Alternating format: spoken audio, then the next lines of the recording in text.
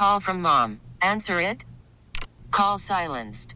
Instacart knows nothing gets between you and the game. That's why they make ordering from your couch easy. Stock up today and get all your groceries for the week delivered in as fast as 30 minutes without missing a minute of the game. You have 47 new voicemails. Download the app to get free delivery on your first 3 orders while supplies last. Minimum $10 per order. Additional terms apply.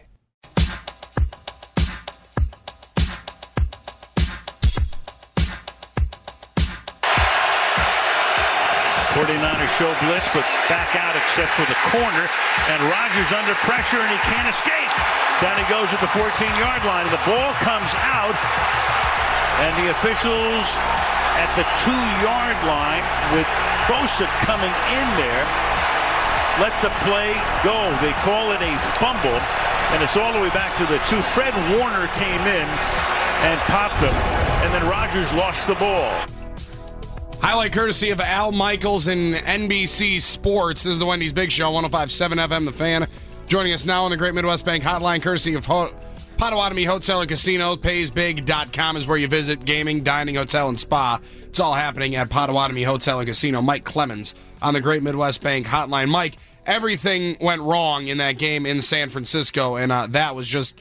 Well, that was actually the second thing that went wrong. The first was that bogus... taunting call they gave to Devontae Adams on the first play of the game. Yeah, and after the game, and you played it earlier this hour, Aaron Rodgers went to the podium and said, I still think we got a good team, and we're going to see these guys again here in 6 weeks. Mike, when he shook up with Jimmy Garoppolo after the game, this video has come up viral. He said, yeah, we'll see you later, bud. Yeah. And you thought he was a little loopy because they had just suffered a beatdown in that game. And by God, they won 6 in a row. They beat the Seattle Seahawks. And a depleted Seahawks team, no real backfield, save for Marshawn Lynch. Today, back in 2008, the summer of 2008, during the meltdown with Brett Favre and Favre being traded to the Jets, did you ever think that there would be a day where we'd say, hey, Brett Favre's now got a radio show, and his guest today is Aaron Rodgers. No. And they're going to be calling each other buddy. No. That actually happened today on NFL radio, because Brett does a little show out of the house in Hattiesburg, and Aaron Rodgers was his guest. And the question that Aaron was asked was, if there's a way to write the opening paragraph on the yearbook for the 2019 Green Bay Packers season, what would it be, Aaron?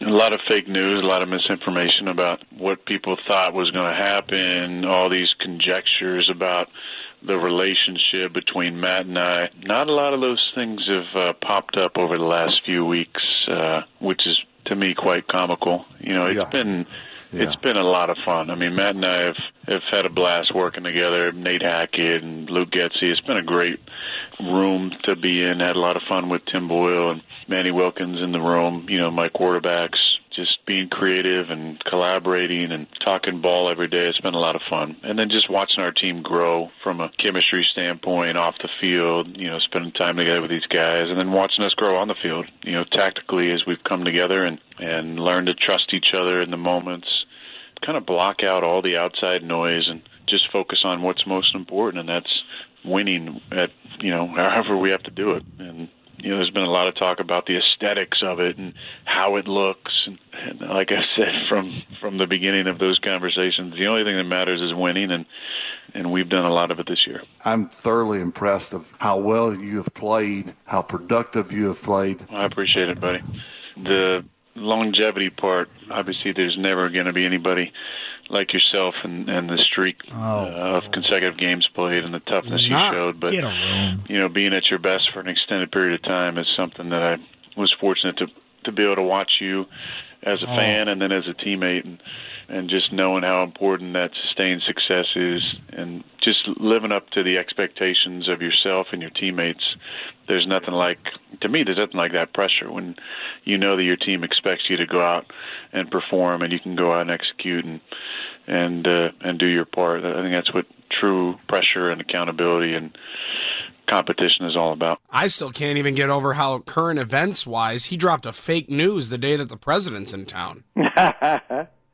Aaron Rodgers there's a word that he uses. He tries to be impeccable with his word. Mm-hmm. Obviously, there's cards he's not going to deal because he doesn't want to create adversity for his locker room, for his team. There's a whole lot more that's on that guy's mind about what could be fixed, what could be different. Now, let's be real, though, about this, Mr. Fake News, that through much of the season and through halfway through training camp and actually through the first month of the regular season, Aaron Rodgers was not writing endorsement checks for Matt LaFleur. He was going to be wait and see because he didn't know.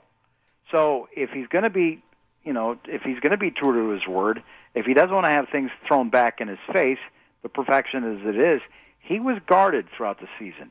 I think it's about the time that they got to that 42. They put 42 points up on the Raiders, and he got caught in the sound bite, the mic'd up saying, "Let's go for 5 touchdowns today." That's where it became solid. That's where those two became solid. Let's call it the way it is. Well, and Mike, and then they faced a bunch of adversity, both trips out to California, and they haven't lost since that bad game in San Francisco where it was pretty obvious they got away from the game plan a little bit too early. They got beat up by the 49ers, man. That interior defensive line, and they had a depleted group on that Sunday night game. And here's when you talk to the veterans straight in the face, like, Did you get beat up, or was it just a bad game plan against the 49ers when you got beat 37-8? This is Corey Linsley. From top to bottom, I mean, whatever was wrong with the plan didn't work, and we didn't execute well enough up front from a player's perspective. I didn't play well enough.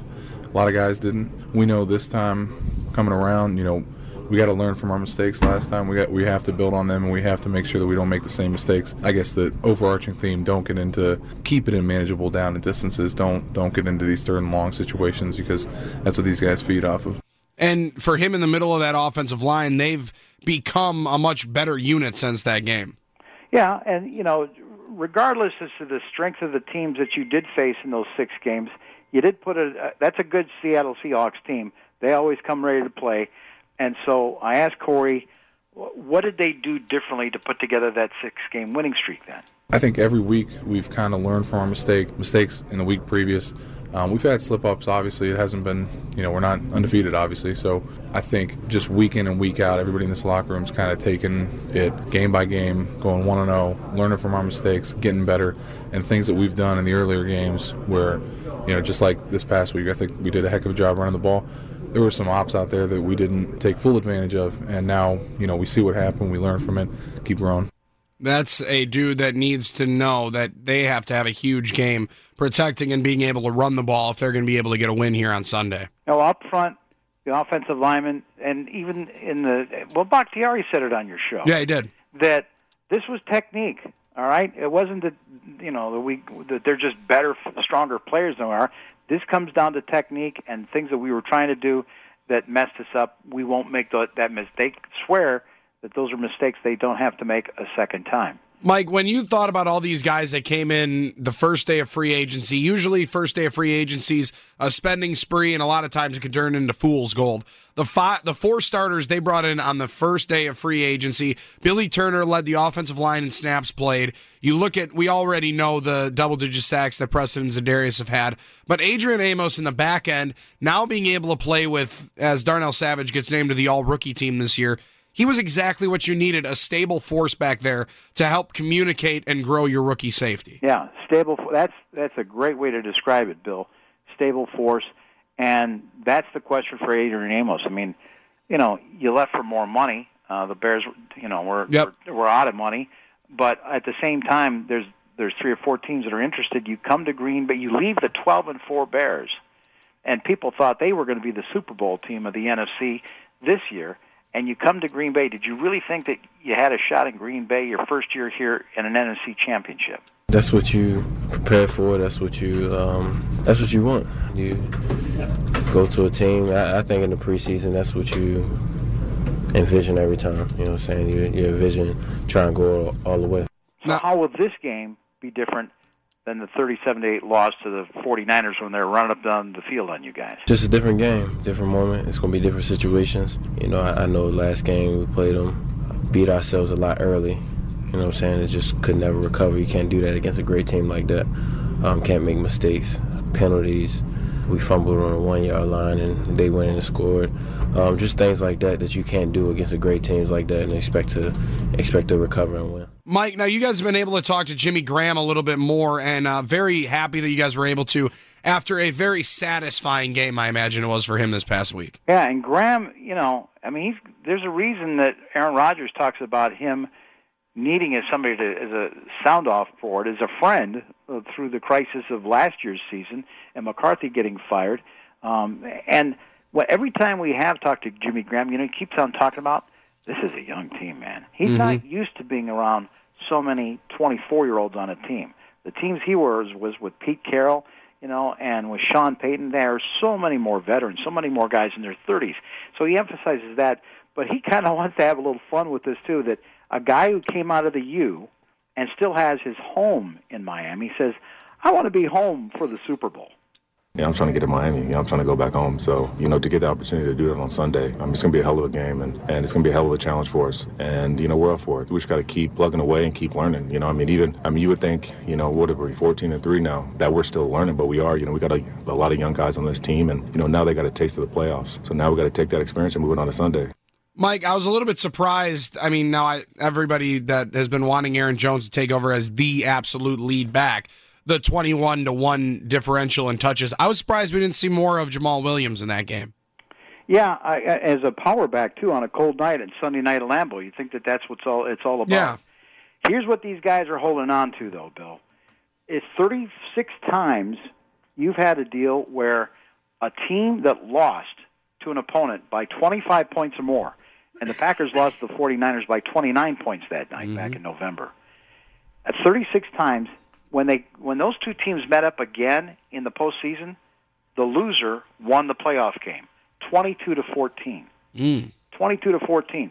So maybe that's something that goes up on Matt LaFleur's board tomorrow morning at the team meeting. The schedule came out, by the way, and an NFC Conference Championship, when we've had this 4 or 5 times now since WSSP's been on the air, it's like a mini Super Bowl. Yeah. They're going to have extra press conferences. They're going to bring in Devontae Adams to the podium tomorrow afternoon. If you want to take that live, Aaron Jones will be at the podium. Aaron Rodgers will be at the podium. And Rodgers is going to have to do 2 press conferences this week. They're going to bring in the Smith brothers, all kinds of extra media activities going on. So Jamal Williams, speaking to him, he was asked 2 or 3 times about, how will your preparation be different this time for the 49ers? And writers are trying to find different angles. And this was Jamal's response. I swear, it's like y'all just changed. It's the same question with different words. Same question, different words. Okay.